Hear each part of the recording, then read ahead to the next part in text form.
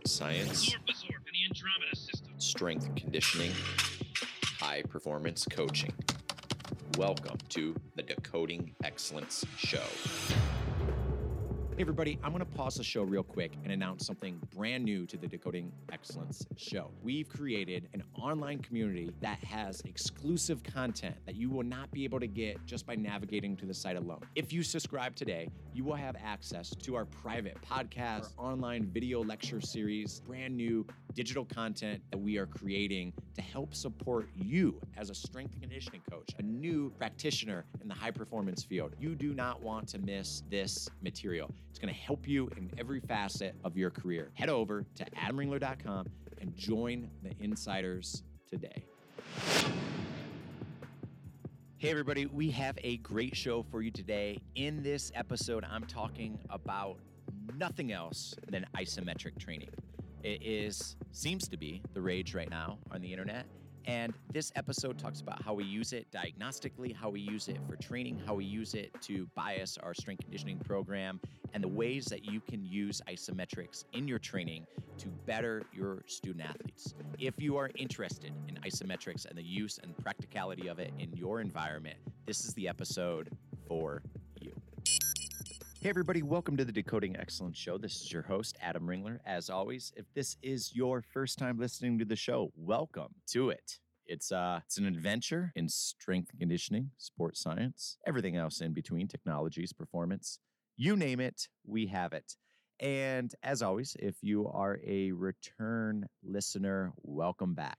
This is the show where I'm going to be discussing a lot about isometrics, how we use them, how we program them, what we do to evaluate some of our student athletes in regards to their isometric strength, particularly when it comes around to the isometric mid-thigh pull and some of the peak vertical forces we pull off of our dual force plates, but also how do we use isometrics in the weight room for other exercises, generally, not maybe necessarily done on the dual force platform. So this is the show where I'm going to get into it. And without further ado, let's jump right in. So I got a message last week that talked about, hey, Adam, have you checked out Alex Natera's isometric course?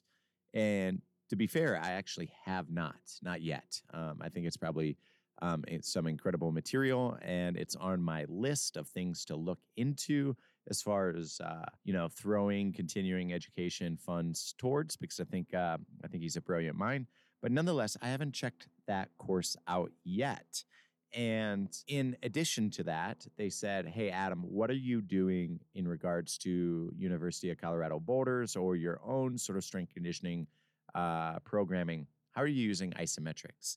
And that's what I'm going to spend this show on. I want to talk about first our isometric mid-thigh pulls, what we do there, how we do it, any of the other isometric testing that we might do across our student athletes, and how do we use it? What do we look at? We do quite a bit of isometric mid-thigh pulls as our primary bilateral, although we do get unilateral forces off of our dual force platforms, but our bilateral strength movement. Why would you want to program this isometric mid-thigh pull or isometric mid-thigh position squat pattern? Well, a number of different things.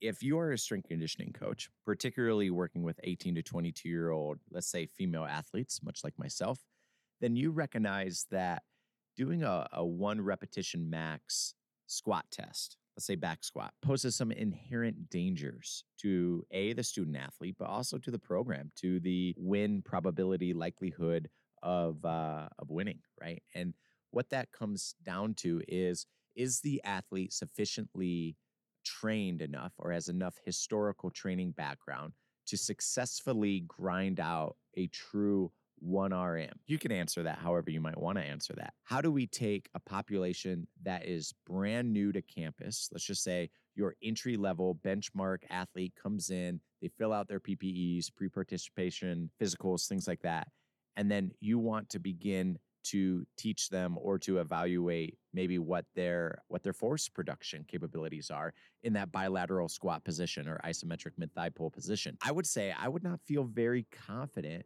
taking an athlete that I have just met and being able to put a maximal load across their shoulders on their back and asking them to do a 1-rep max test. Now, you could say, well, hey, Adam, what about doing a sub-max test, right? Figure out 75, 85%, something pretty heavy, and have them go to repetition max or repetition failure. That's a valid point.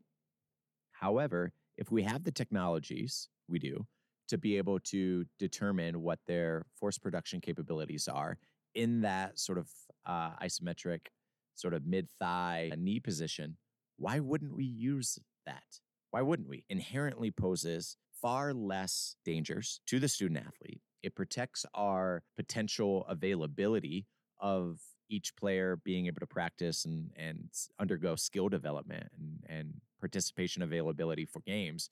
Why wouldn't we want to do that? So that becomes the first sort of first thought in my mind as far as why would we want to use that isometric mid-thigh pull as our primary lower body strength movement. The second thing that I think of is that if you're already regularly doing counter movement jumps, right? Hands on hips, counter movement jump, why wouldn't we want to leverage the slower strength type of IMTP movements versus the CMJ, and then ultimately getting a dynamic strength index? To me, that sounds very obvious. We would want to do that, right? We would want to be able to say, if you're already doing a CMJ on the force plate, if we were to program out some type of slower strength movement, high force movement, i.e.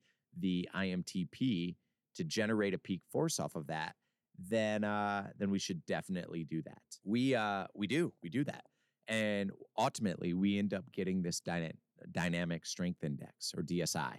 And what's really, really cool about that, for those of you listeners right now that isn't necessarily well-versed with force platform technologies, or what are the nuances between an IMTP or a CMJ or some of these other tests, if you were to think about it simplistically, the DSI is essentially a ratio.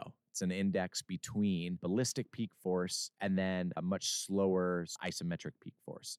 So we utilize that IMTP to generate that isometric peak force production in that squatting, slow, high force movement. We look at that in relationship to the counter movement jump peak forces that can be generated. And then it calculates, or we can calculate, this dynamic strength index.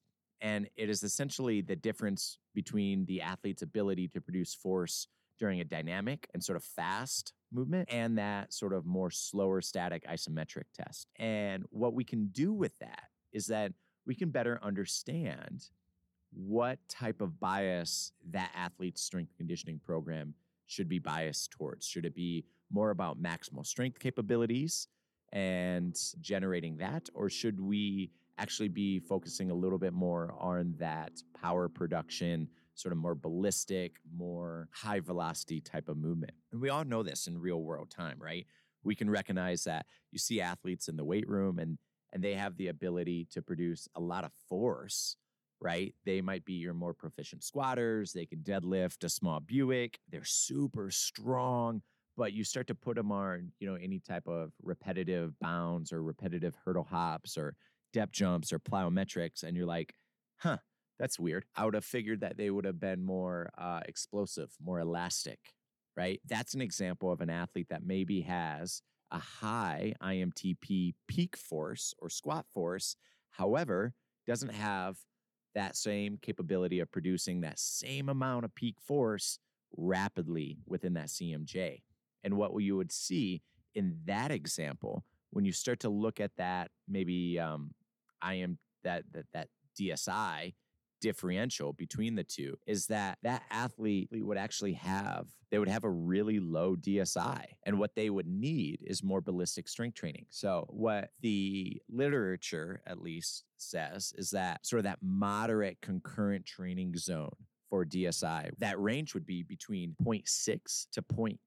And that would be sort of that concurrent training range. And if you find that your athletes are producing a ratio where they're below 0.6, then that would be indicative of the need of doing more plyometric, more high velocity, low force type of training. This could be squat jumps. This could be trap bar deadlift jumps. This could be speed squats or speed deadlifts or more dynamic effort type of movements and plyometrics, things like that. If you have athletes that produce over 0.8 within that DSI ratio, then at that point in time, that's an athlete that can produce a lot of force in that CMJ, but potentially they're not producing at a lot of peak force in that IMTP. For that, that would be like, okay, we need to teach maximal force, maximal strength type of training. That would be your max effort type of movements if you're prescribed to more of a conjugate style of training program. And in that, right, higher DSIs typically means more time being spent on developing maximal strength, where a smaller or lower DSI score or ratio or index would be, hey, yeah, you need to spend more time on developing that explosiveness or that rate of force development. And that's typically done through that more ballistic plyometric strength programming or power programming, if you will. Power training. So that's one reason why I like to include some of those isometrics, right? Just an IMTP type of isometric very initially is low risk to the student athlete, low risk to the program. You're not going to lose availability. Very rarely do you ever see an athlete get hurt, right, or injure themselves on performing an isometric mid-thigh pull. You get the added benefit of while you're testing that bilateral squat or bilateral pull, you get to tease out any of the asymmetries left and right, not just peak force asymmetries, which is important, don't get me wrong. So now you have the capability of looking unilaterally across limbs and saying, wow, did you know that your right leg is producing more force than your left leg? 5%, 6%, 10%, 20%, whatever it might be, right? And you can use that diagnostically to be able to potentially alter and individualize your strength conditioning program to include more unilateral strength development on that weaker limb side. Maybe it's a postural issue that you can also refer out to your PTs and your athletic trainers and your physicians to see if there's any sort of more skeletal or postural reasons why that athlete might be producing force, in excess of that 10% sort of threshold that you might set up. In addition to that, right? So now you can individualize your training program. It's low risk. You can generate a DSI. One of the added benefits too is that from a practicality standpoint, you can test way more often because it's less risky and it's less exertionally fatiguing, if you will, to be able to do a maximal isometric than to ask an athlete to load up 100, 102, 105% of their 1RM back squat and ask them to do that mid-season. So all of last year, if you will, that 2021 to 2022 campaign year, we would routinely program this isometric mid-thigh pull just to occasionally keep track of, are we continuing to trend in the right direction? Are we continuing to get strong? Are we doing what we need to do to maintain the strength qualities so that we are, in a favorable position to use that, to express that force, to express that peak force within that isometric mid-thigh pull. Because of the nature that it's low risk and that there's not a lot of associated delayed onset muscle soreness or DOMS associated with maxing out in an isometric pull, this was a really good way diagnostically to maintain that we are getting stronger and staying on top of what we need to do from a force production standpoint. So that's been highly beneficial for us, right? And that's just one use of isometrics within sport, right? You could utilize, with a sort of truly a barbell IMTP variation, right? You could do a squatting variation with no barbell across the mid-thigh. You could also deploy different stance positions, right? Split stance. If you're thinking about, men's and women's basketball and the positional requirements that they are often in. So you could play around with doing more staggered stance or split stance variations or isometrics in those positions and generate sort of limb-specific, positional-specific, sport-specific isometric protocols to make sure that the athletes are strong within those position patterns. So let's move on from that. That's one aspect of it. Yeah. So that's lower body dominant IMTP squat patterned sort of isometrics in various both bilateral parallel stance positions, but we also kind of teased about the ability of being in more of a sport specific pattern as well. One of the things that we also like to play around with is the athletic shoulder test, right? The ASH test. Ben Ashworth, sort of the inventor of this isometric sort of shoulder, upper limb, upper extremity type of isometric evaluation screen. We do that with our overhead population. So we're looking at our volleyball athletes and throwing population with that. That is essentially, just to give you a rundown of what the ASH test looks like. If you were to think of an athlete laying essentially in a prone position in front of the force plates and having their one arm above their head in this sort of 180 degree position, that would be the I position. An athlete would then isometrically, but maximally produce flexion force into the force plate in that 180 degree position for a 3 to 5 second maximal isometric. You would be able to tease out both peak vertical forces and net forces, i.e. net, minus the arm, limb weight, and be able to look at force production capabilities in that right side and left side shoulder in that long lever 180 degree position. If the athlete were to turn slightly into more of a Y shoulder position so that the relationship between that arm and their torso is 135 degrees, that would be your long lever Y position. And they could produce peak vertical forces and net forces and rate of power development or rate of force production, RFD, into that force platform. And now you're getting a different shoulder angle and the athlete's capability of producing force in that Y long lever position. If the athlete were to turn perpendicular to the force platform, and now the relationship between the athlete's shoulder and their torso is now 90 degrees, you could have that athlete in what we would call the T position. And you could test both isometrically the maximal force capabilities in both the dominant and non-dominant arm. 3 trials, 3 to 5 second maximal effort into that force platform. Now, I have seen some athletes do a 0 degree. So this would be like your hands down by your pockets. The athlete's head would turn completely counter to the force plate, and that would be at 0 degrees. And you could do that as well. But the standard ASH test, if you will, is that 180 degree I position, 135 degree Y position, and that 90 degree T position. Now, why would you want to use this? Well, you may want to use this periodically throughout an overhead season to determine if an athlete is losing force capabilities in that flexion position because of shoulder niggles, if you will, pains and strains and just soreness through that shoulder.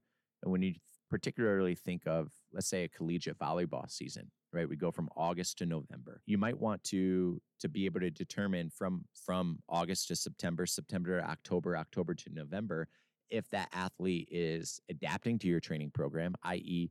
producing more force in those positions, if they are maintaining the force capabilities that they once had in that flexion position, and at very least not having a decay of those force production or rate of force development capabilities. Now, that's just the evaluation. That's the screen. That's the routine monitoring that one person may do regularly. Another thing that somebody might want to do is they might want to do a pre-participation evaluation. And what that would be is that you develop benchmarks, right? You run your entire team through it. In the event that an athlete has a shoulder injury, you now have pre-participation evals in that 180, 135, and 90 degree position in the event that maybe it is a shoulder labrum surgery that you need or some type of other surgical intervention. Now you can arm your physical therapist, your strength conditioning professional, your surgeon with information that says we have benchmarks to try to work our way back to, and then obviously objective criteria to get them advancing from, so that their shoulder can be deemed, at least from a return to play criteria standpoint, a little bit more healthier. And that is, again, that's driven through the use of isometrics in the upper extremities, right? In that IYT position. So another novel use of being able to do isometrics with the force platform. What are some other uses of isometrics that we use here in Boulder, Colorado, and in our University of Colorado athletic department? Well, one of which is if we have a lower extremity injury, let's say a knee injury, meniscus, perhaps, maybe it's an MCL, maybe it's an ACL, return to play, we can do that prone isometric hamstring curl on our VOD Performance NordBoard. So rather than using the NordBoard in a classical Nordic eccentric overload type of standard way that one might use the NordBoard, we can lay down a mat in front of the NordBoard. So it's now a elevated platform for the athlete to essentially rest their torso on.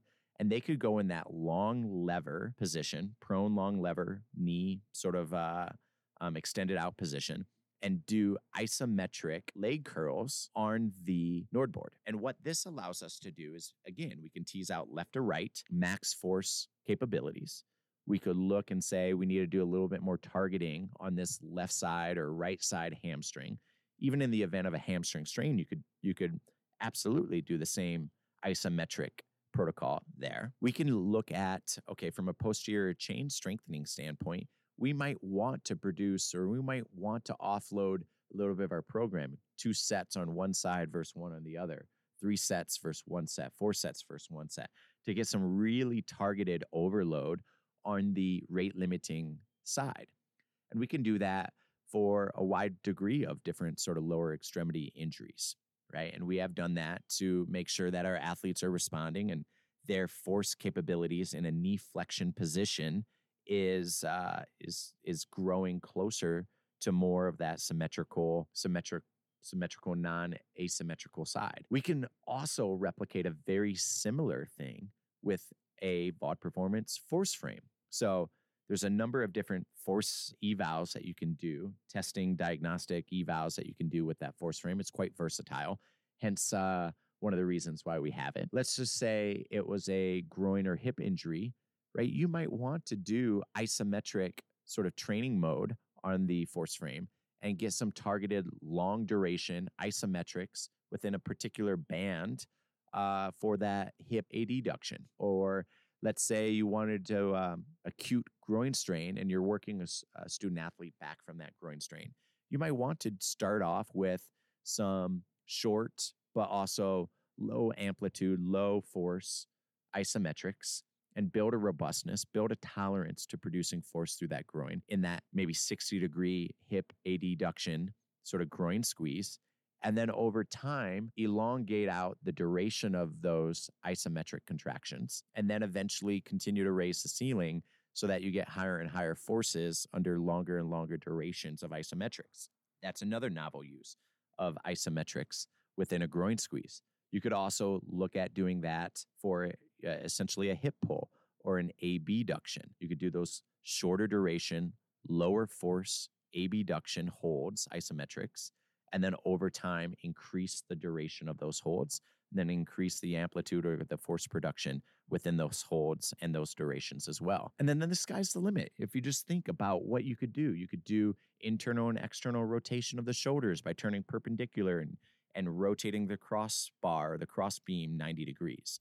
You could do knee flexion as well in a seated position, utilizing the force frame as well, and starting again with shorter duration, essentially lower force isometrics under time, under repetitions, and then increase the duration of those isometrics and then increase the force production band. And that's another way of building isometrics into your training program, but also using it diagnostically to tease out, do we have any sort of asymmetries left and right in our groin squeeze capabilities or our hip drive out, our abduction capabilities?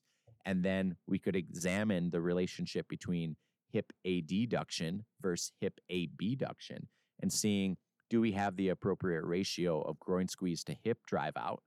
And then being able to see, is there any risk factors associated with having an imbalance on one hip versus another? So another novel use of isometrics within sport, both from an evaluation standpoint, but also from a classical strength conditioning, physical development standpoint.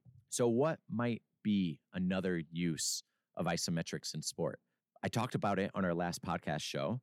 VOD Performance has come out with the Dynamo, which is a really cool piece of technology. Looking it up right now, just so I can actually say it. VOD Performance. That's the advantage of having my computer right in front of me. The Dynamo, 300 different strength and strength evals that you can do it. It's a dynamometer and inclinometer. What's really cool with it is that there's a bunch of different attachments. You have a palm, you have a flat pad, curved pad. I've used the flat to do like some isometrics into the floor, essentially like the IYT sort of ash test without force plates and just using the Dynamo, which is really cool. But one of the super subtle but super robust things that they did is they added the tension links to it. And what that allows you to do is it allows you to anchor the Dynamo device to a non-movable sort of fixed object, i.e. our squat racks in the weight room. And then we could use the ankle attachment to be able to adjustable strap attachment, the ankle attachment, to now be able to fix that Dynamo from our rack to an athlete's ankle. And now we can do things like a maximal isometric hamstring curl versus turning around, sitting back down 90 degrees in a chair and doing a knee extension. Aha. And now we have quad force production, rate of power development, rate of force development in that sort of knee extension versus knee flexion position. And lo and behold, that's still what a lot of surgeons and physicians use from a knee standpoint. So now you have just another eval utilizing that Dynamo device of being able to pull out, quad symmetry, quad or knee sort of extension force production capabilities in left and right. And now you can start to draw some conclusions about, hey, do we need to get this athlete stronger in this position post ACL or post MCL? If you think athlete could lay down, prone position, have a long lever, leg locked out, and do hip extension, and you can end up practitioner assisted, providing that maximal external force. And now they are checking their hip extension force production in left and right side. Or they could lay prone and do a leg curl and be up more at that 90-degree sort of knee flexion position and being able to maximally contract that hamstring into a practitioner sort of held Dynamo device. And now you're getting sort of that terminal end range of motion knee flexion position in that prone position, force capabilities. Ultimately, what I'm trying to say is the sky's the limit with what you can do from an isometric testing capability between the Nord board, between the force frame, between ForceDecks, and now the Dynamo. Boy, this feels like an advert for VOD Performance, and I hope it doesn't come across that way. It's just that they have performance technologies that allow us to do some really novel testing. Now, it's up to you as a practitioner, as a strength conditioning coach, a physical therapist, a personal trainer, whomever you might be, to be able to take that information and then be able to program sets and reps and exercises to be able to elicit what the student athlete might need or what your client or your person might need. That is just a few ways that here at University of Colorado that we utilize isometrics across our programming.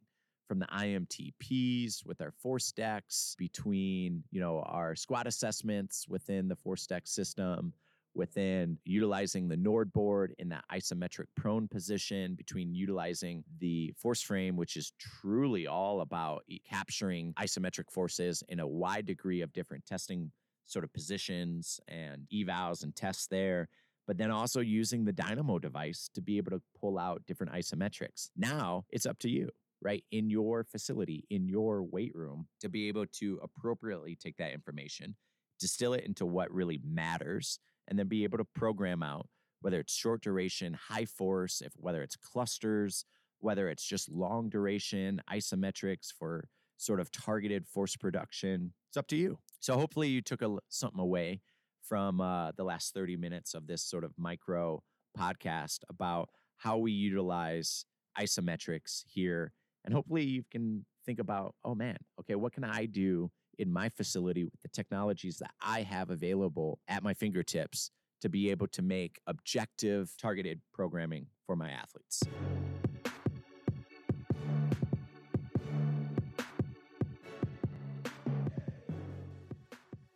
Hey everybody, that is going to be it for this episode of the Decoding Excellence Show. I hope you took something away from our conversation about the utilization of isometrics within our strength conditioning program, how we use it diagnostically to determine asymmetries across limbs, and maybe some of the ways that you can novelly program out exercises, sets, reps, and clusters, and programming to better your student athletes, not only physical performance in sport-specific sort of type of movements or positional-specific type of movements, but also in ways to better understand what their training needs. As always, there's a number of different ways that you can support the Decoding Excellence Show.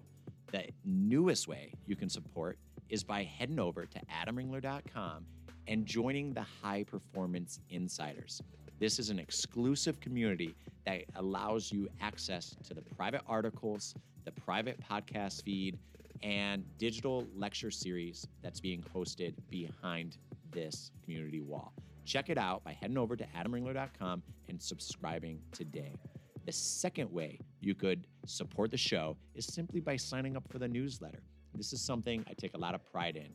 I try to go out on the internet, dig up research articles that are fascinating. I try to find the newest technologies, articles I'm reading, research publications, and just really cool things that I discover that sort of exist between performance science, biology, and technology. I think you'll get a lot of value simply by signing up for the newsletter. I promise you, I will never spam you. I will never sell your information or give this out. I cherish this little small community that I'm creating with this newsletter. The last way you can support the show is simply by heading over to buymeacoffee.com/Adam Ringler. Now, the name is a little misleading. You are actually not buying me a coffee. You're buying the show a coffee. It's a micro donation, anywhere from $3, $4, $5, a latte, a cappuccino at Starbucks, essentially. And you're buying and supporting the show's hosting fees and the ability to deliver great content to your ears weekly. So head over to buymeacoffee.com/Adam Ringler and buy the Decoding Excellence Show a coffee. Buy 2 coffees, buy 5 coffees if you're an espresso junkie. So as always, I love you guys. Thanks so much for supporting the show. Stay safe, stay strong. Until next time.